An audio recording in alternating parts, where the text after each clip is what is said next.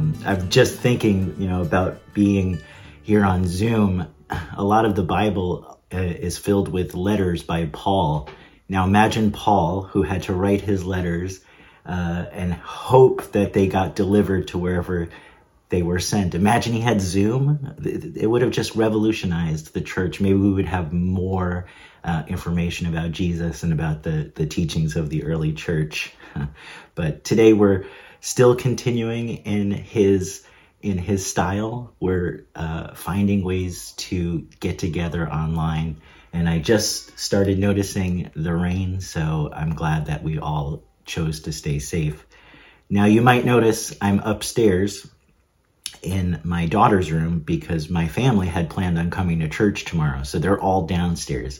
If you hear a yell or a shout of joy, hopefully that's what it is. That's what you'll be hearing from downstairs. But now I got my coffee right here. I hope you have something to warm yourself. And we're going to turn to the scripture and see what this ancient text might be speaking to us in a modern day. We're looking at Acts chapter 8, and we're going to start in verse 14. It says, "Now when the apostles at Jerusalem heard that Samaria had accepted the word of God, they sent Peter and John to them. The two went down and prayed for them that they might receive the Holy Spirit. For as yet," I want you to remember this. This is an interesting part. In parentheses, it says, "For as yet the Spirit had not come upon any of them. They had only been baptized in the name of the Lord Jesus. Then Peter and John laid their hands on them, and they received the Holy Spirit." That's the end of our reading. Now, when I'm not reading the Bible, when I'm not praying, when I'm not working, I like to go on YouTube and I like to watch this chef. You may have heard of him, Gordon Ramsay. I'm a big Gordon Ramsay lover. And I know he may not be the most loving and tender of the chefs watched on TV, but I love how brutally honest he is when he tastes a dish from another chef and says in his British accent, "Do you know what salt is?" He'll taste any dish and pick it apart and tell you what's missing from it, and then he'll tell you how to make it better, and usually without the grace. If I was the chef, I would be a little nicer. But it's usually something so simple. When you've read the Bible as many times as us seminarians have to read it, you start to imagine the characters in Scripture a bit creatively. And sometimes I can picture Jesus going around to religious places, kind of like a spiritual Gordon Ramsay, pointing out what is missing from the religious experience, where he can immediately tell you what's missing from the religious experience, just like Gordon Ramsay tells those chefs what's missing from their dishes. I mean, Jesus did mention salt in the Gospel of Matthew. You probably all know this verse. "You're the salt of the earth. What good is salt if it's lost its flavor? Can you make it salty again?" So I guess there is some connection. What Jesus had noticed as he went from town to town is that religion, just like your favorite meal, can lose its flavor. It can lose the very thing that makes it taste good. And a good teacher would have taught his students how to do the same thing, how to go and try out a place of worship and see if it has any real flavor. And so today in our passage, we find Philip the evangelist. Now, I had a deacons meeting this week, and I was asked what I thought about deacons. And this is how highly I think of them, because I wanted to point this out. Philip the evangelist in Acts chapter 8, he was a deacon. Maybe some of us didn't know that. So he was a deacon in the early church. And he went off in Samaria to tell the people. They hadn't really heard about Jesus, so he went and told them. He went there and he had converted people to Christianity, and he began baptizing them in the name of Jesus. We all know what baptism is, right? It's when you get water placed on you. We saw in the video a picture of a baptism. Some, we call them Baptists. Some people like to get the full dunk experience. But it's this ritual, this sacrament that we do in church to initiate someone into the Christian faith. We typically do this at birth, but these people back then, the Samaritans, they were adults when they first heard about Jesus, and so they decided to do the initiation of baptism, and that was a good thing. But in today's passage, remember I said remember this, we find out that baptism by water wasn't the full experience. Listen again to our scripture. It says, now when the apostles, the 12, the first 12, there was 11, and then they added one in Acts chapter 1 or 2. So when the apostles at Jerusalem, now Christianity had just stayed where Jesus started, so now they're starting to spread out. When the apostles at Jerusalem heard that Samaria had accepted the word of God, they sent Peter and John, we all know Peter and John, and the two went down and prayed for them, the Samaritans, that they might receive the Holy Spirit, because they had just gotten the water baptism. They had not yet received the Holy Spirit. So then Peter and John laid their hands on them and they received the Holy Spirit. Now, did you catch that? They had accepted the word, that is, they accepted that Jesus is the Messiah, and they were baptized in water, but it says that they had only been baptized in the name of the Lord Jesus. Now, I thought that was all you needed, right? I got baptized. What else do you want, Reverend Sean? What else does the church want?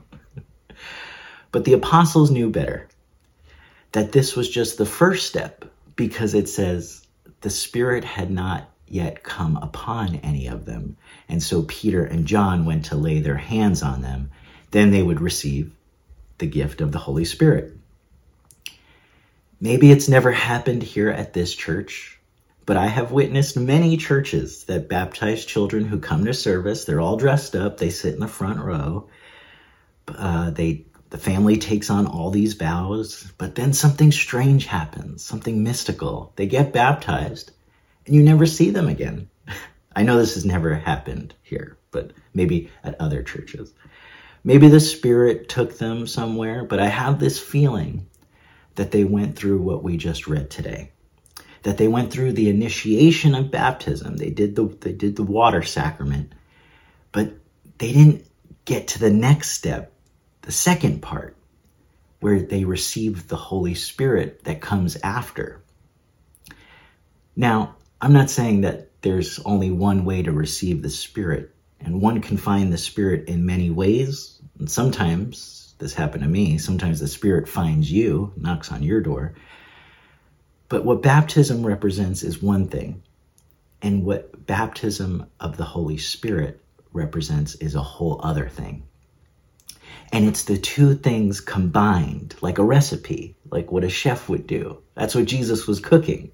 He was taking these two ingredients, water baptism and baptism by the Holy Spirit, and combined, they do something magical, because these two things initiate a person into the journey of a spiritual life, the type of journey that Jesus went on. And these rituals that we do here at church, they're not just ceremonies, but rather they're rites of passage that encourage one to embark on the spiritual journey of life. This week, I believe we are doing confirmation orientation for our confirmands on Zoom. These are children who have been baptized and now will take a course that will affirm their baptism.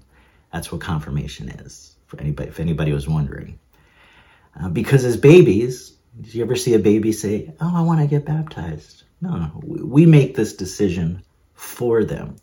But the church wants the child to go through a process where they can affirm that rite of water baptism.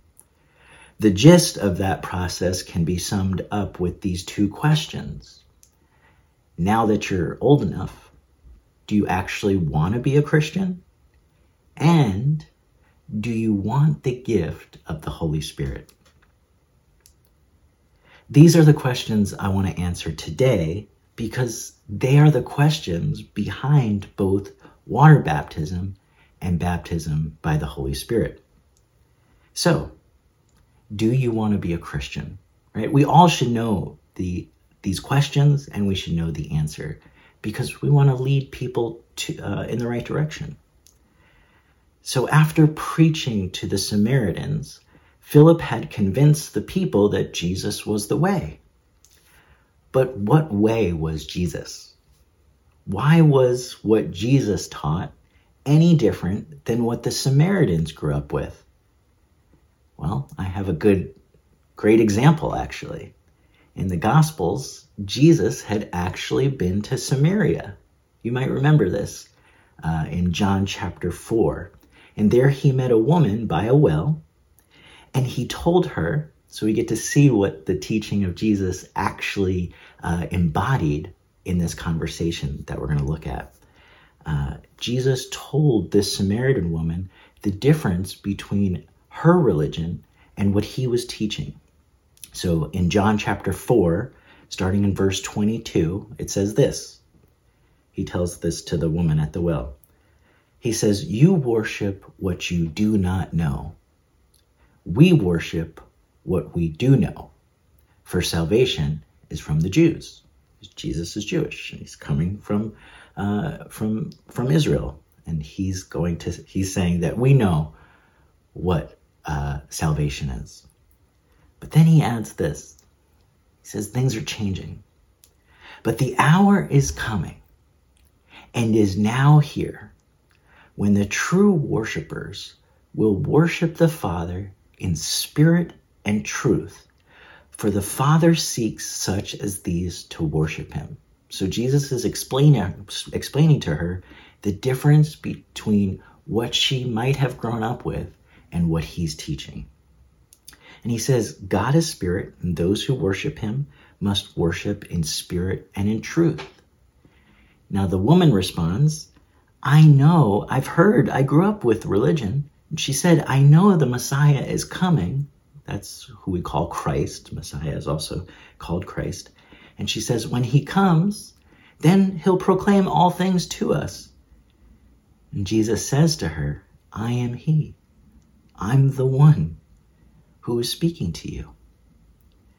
For us as Christians, we believe that Jesus was God incarnate, God in the flesh, God as one of us, that God was no longer a mysterious being floating around on some cloud, but rather Jesus came down and was clearing up all the misunderstandings about religion and God, right? Because there is a lot of misunderstanding about God, a lot of misunderstanding about Jesus.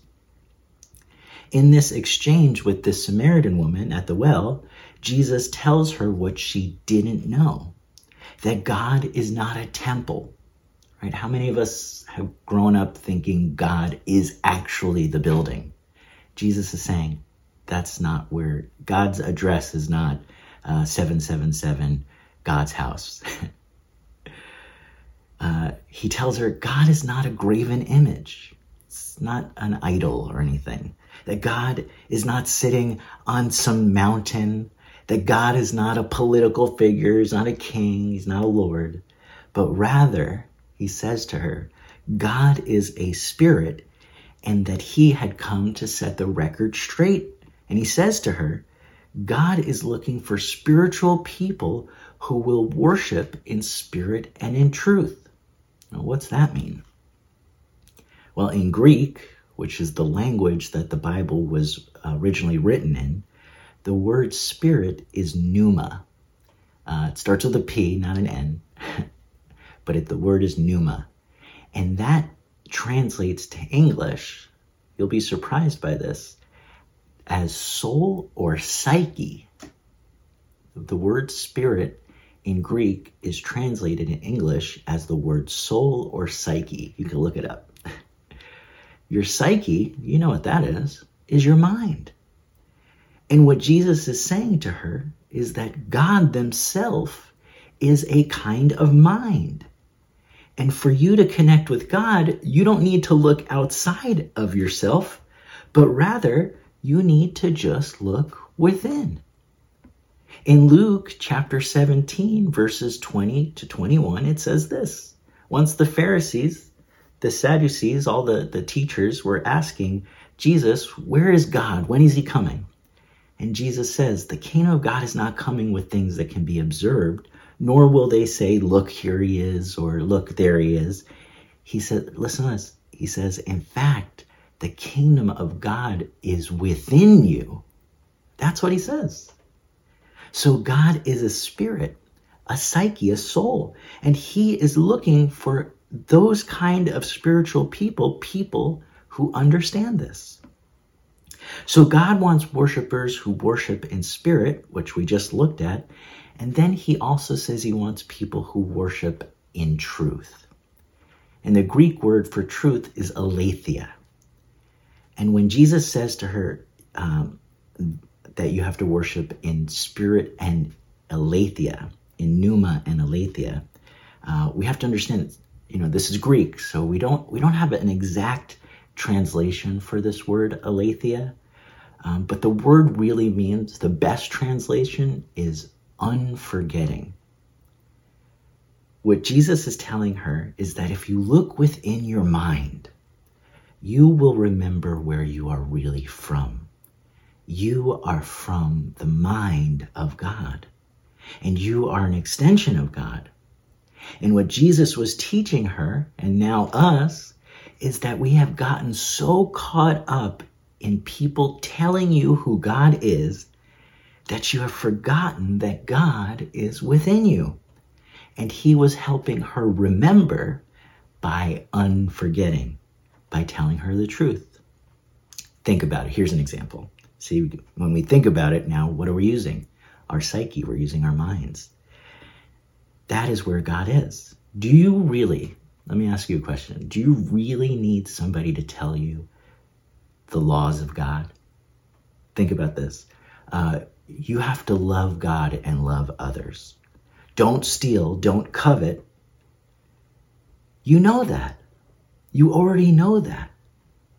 But what happens is we forget it when other emotions come in and cloud our minds. What Jesus is saying is you have to worship with a mind that is acting clearly, reasonably, and not irrationally. You see, this is what it means to be a Christian. And Jesus is the Messiah because he showed us how, as human beings, we can do this ourselves.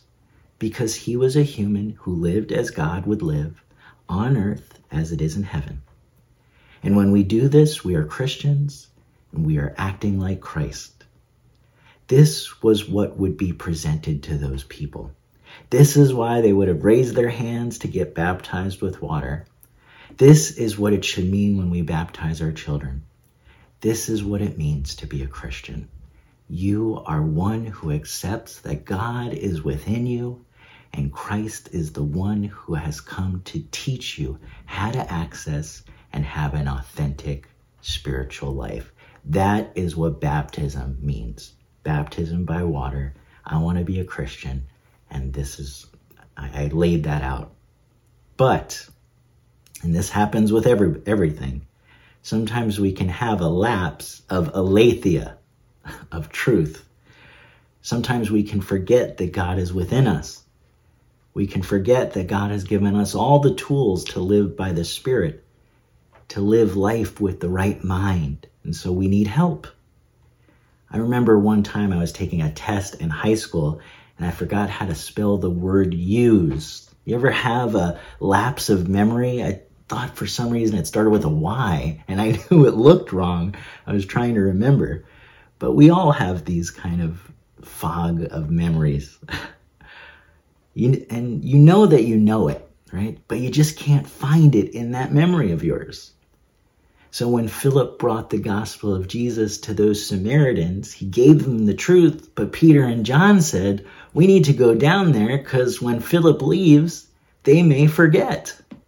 We need to give them what Jesus gave us. You see, Jesus thought of everything. In the Gospel of John, chapter 14, when Jesus was about to return to the Father, he tells this to his disciples. He says, if you love me, keep my commands. And I will ask the Father, and he will give you another advocate to help you and be with you forever. The Spirit of truth. You see, the Spirit of truth. What kind of worshipers does God want? People who worship in what? Spirit and in truth. So Jesus is saying, I'm going to give you the Spirit of truth. The world cannot accept her.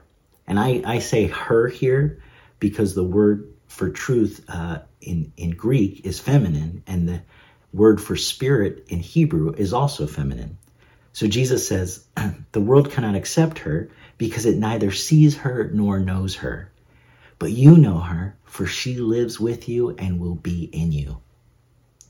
So because the world has forgotten that God is within us, Jesus comes to tell us the truth, that all are children of God, and so he gives the apostles the Holy Spirit. If God is a father, I like to think of the Holy Spirit as the mother, rounds everything off. And listen to what he says she will do for the disciples.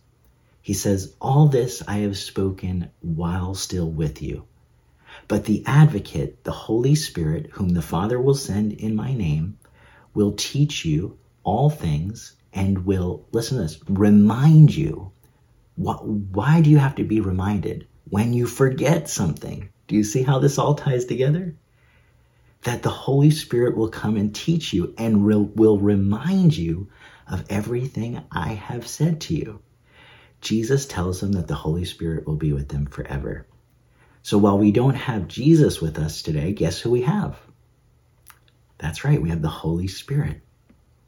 My mom used to say, tie your shoelaces, clean your room, do your homework, take out the trash. Right? These are all things I knew I had to do them, but every now and then, conveniently, I would forget. But that is what a good mother does. They remind you of what you need to do. That's what the Holy Spirit does. If baptism is the rite by which we acknowledge and commit to live by the teachings of Christ, the baptism of the Holy Spirit is the process by which one moves to growing up in their faith, where they start to become so much like Christ that they can feel the Spirit nudging them wherever they go. They can sense the Spirit's presence at work, in their homes, at the supermarket, in school, even on Zoom meetings, and on social media.